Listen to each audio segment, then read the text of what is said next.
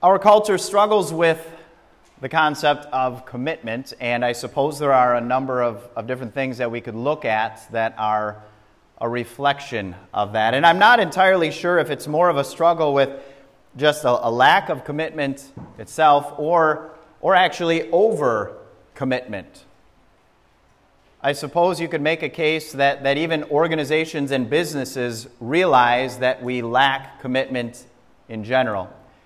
You probably were aware of this the last time that you signed up for a new cell phone agreement. There was some screaming deal, but along with that deal, just about any cell company nowadays requires a year-long or a 2-year commitment. Why is that? Because they know that if there's not some sort of commitment from you, you will jump ship at the next latest, greatest deal or offer. You see it too, I suppose, in the offer of like 7-day, 14-day, 30-day free trials.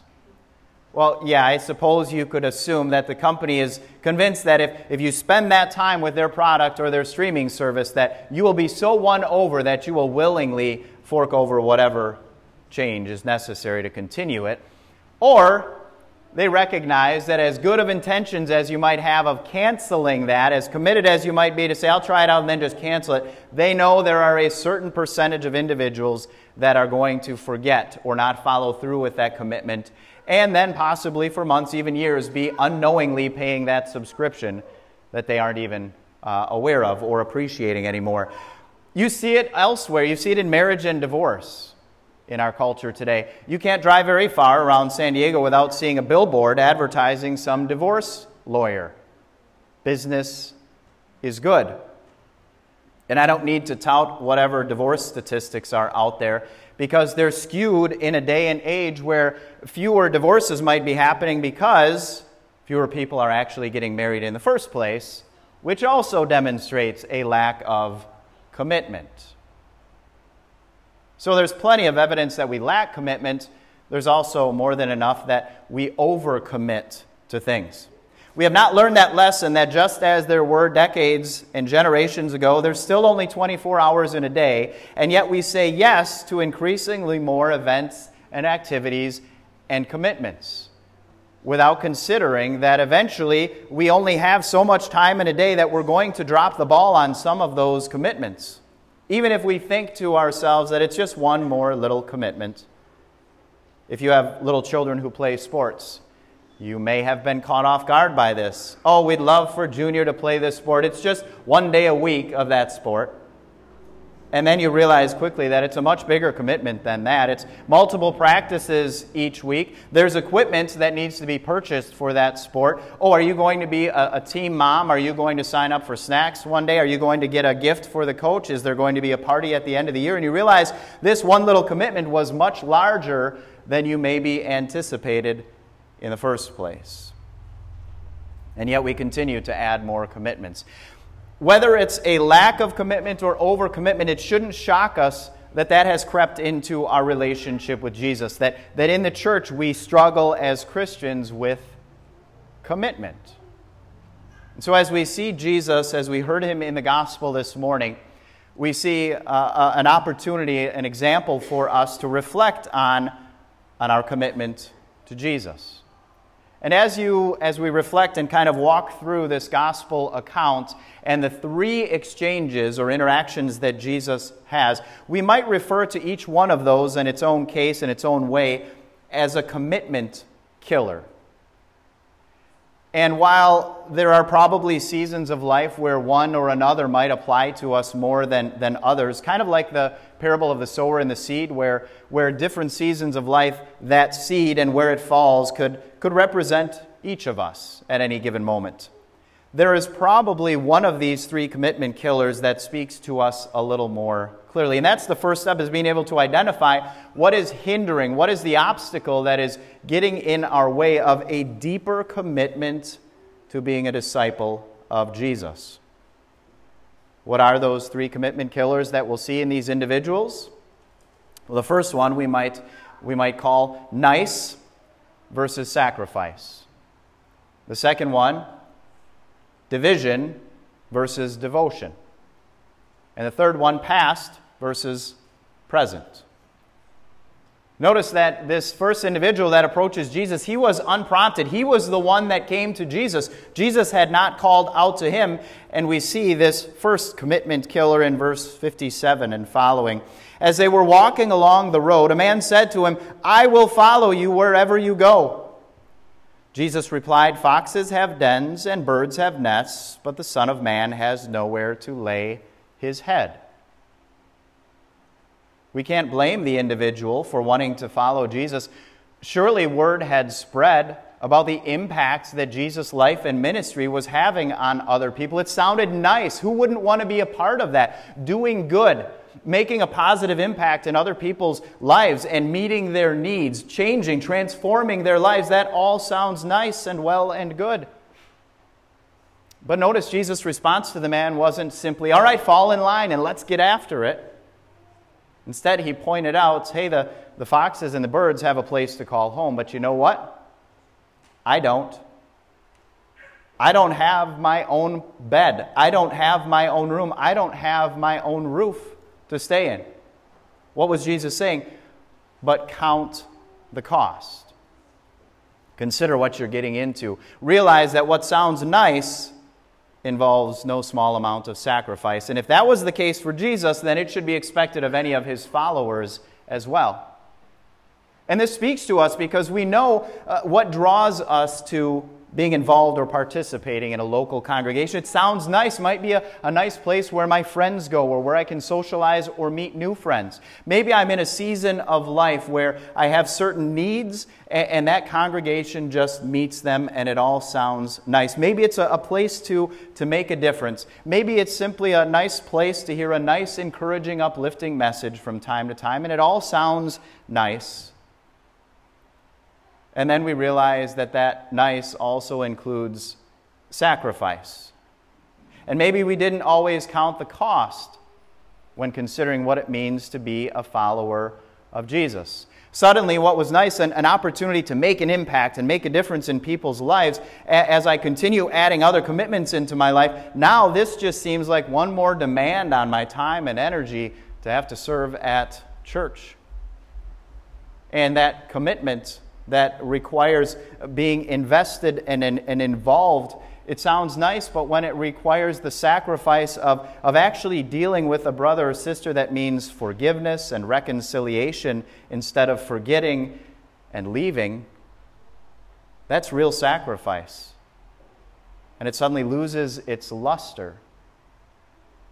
So that's a very real potential commitment killer if we don't weigh the difference between what sounds nice and the reality of sacrifice. The second commitment killer was an individual that Jesus called out to in verses 59 and following. He said to another man, "Follow me." But he replied, "Lord, first let me go and bury my father."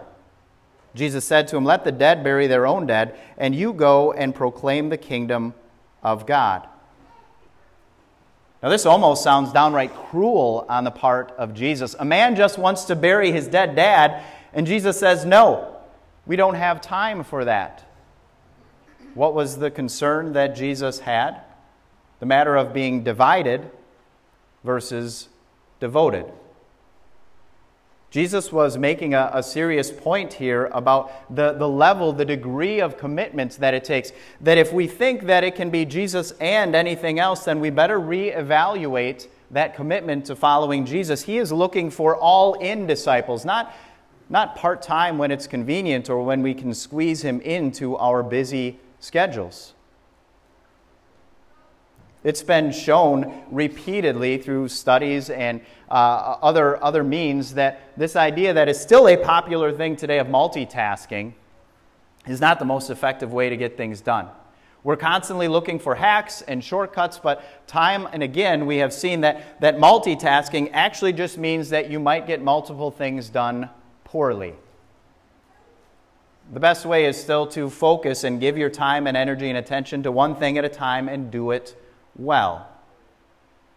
And yet we think that we can have it both ways when it comes to our relationship with Jesus, our commitment to him, that we can be divided rather than devoted. I can have Jesus and have what all my friends of the world have.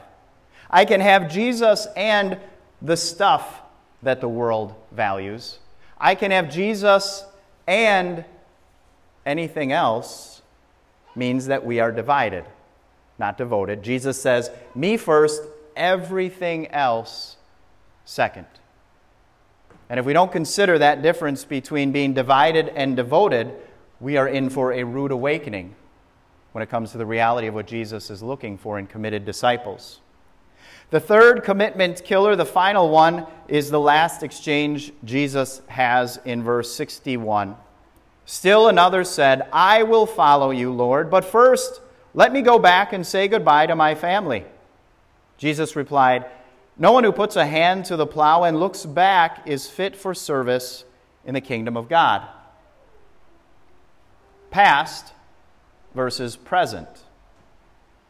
Jesus' point here was that you cannot be caught up in reminiscing for or over or longing for the glory days when everything was wonderful, when everything was far better than it is today, and expect to be involved to make a difference in present and future ministry and personal growth as Jesus calls us to as His disciples.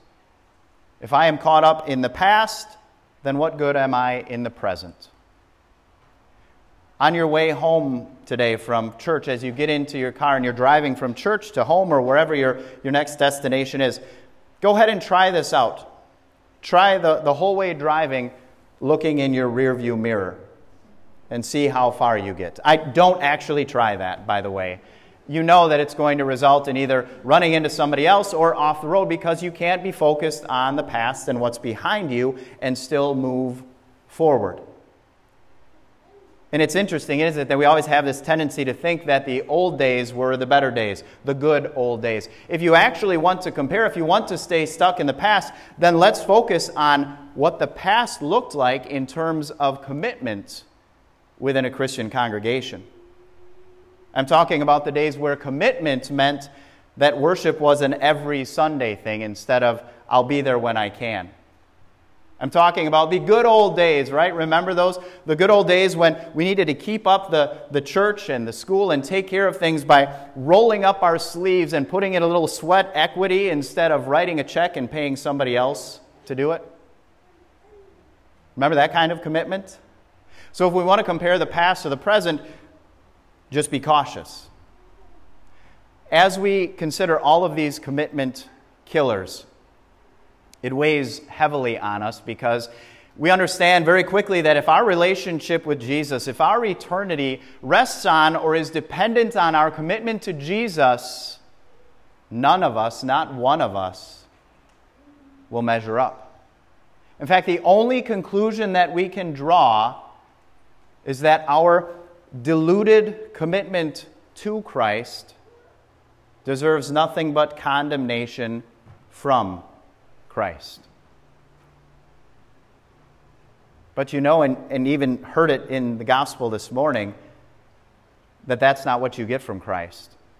Instead, what you get is full, unwavering, devoted commitment from Christ to you. Luke demonstrated that in the very first verse of our text this morning as he was setting the tone for this exchange with these three individuals. In verse 51, Luke tells us, as the time approached for him to be taken up to heaven, Jesus resolutely set out for Jerusalem. Resolutely is a word that we could exchange for commitment.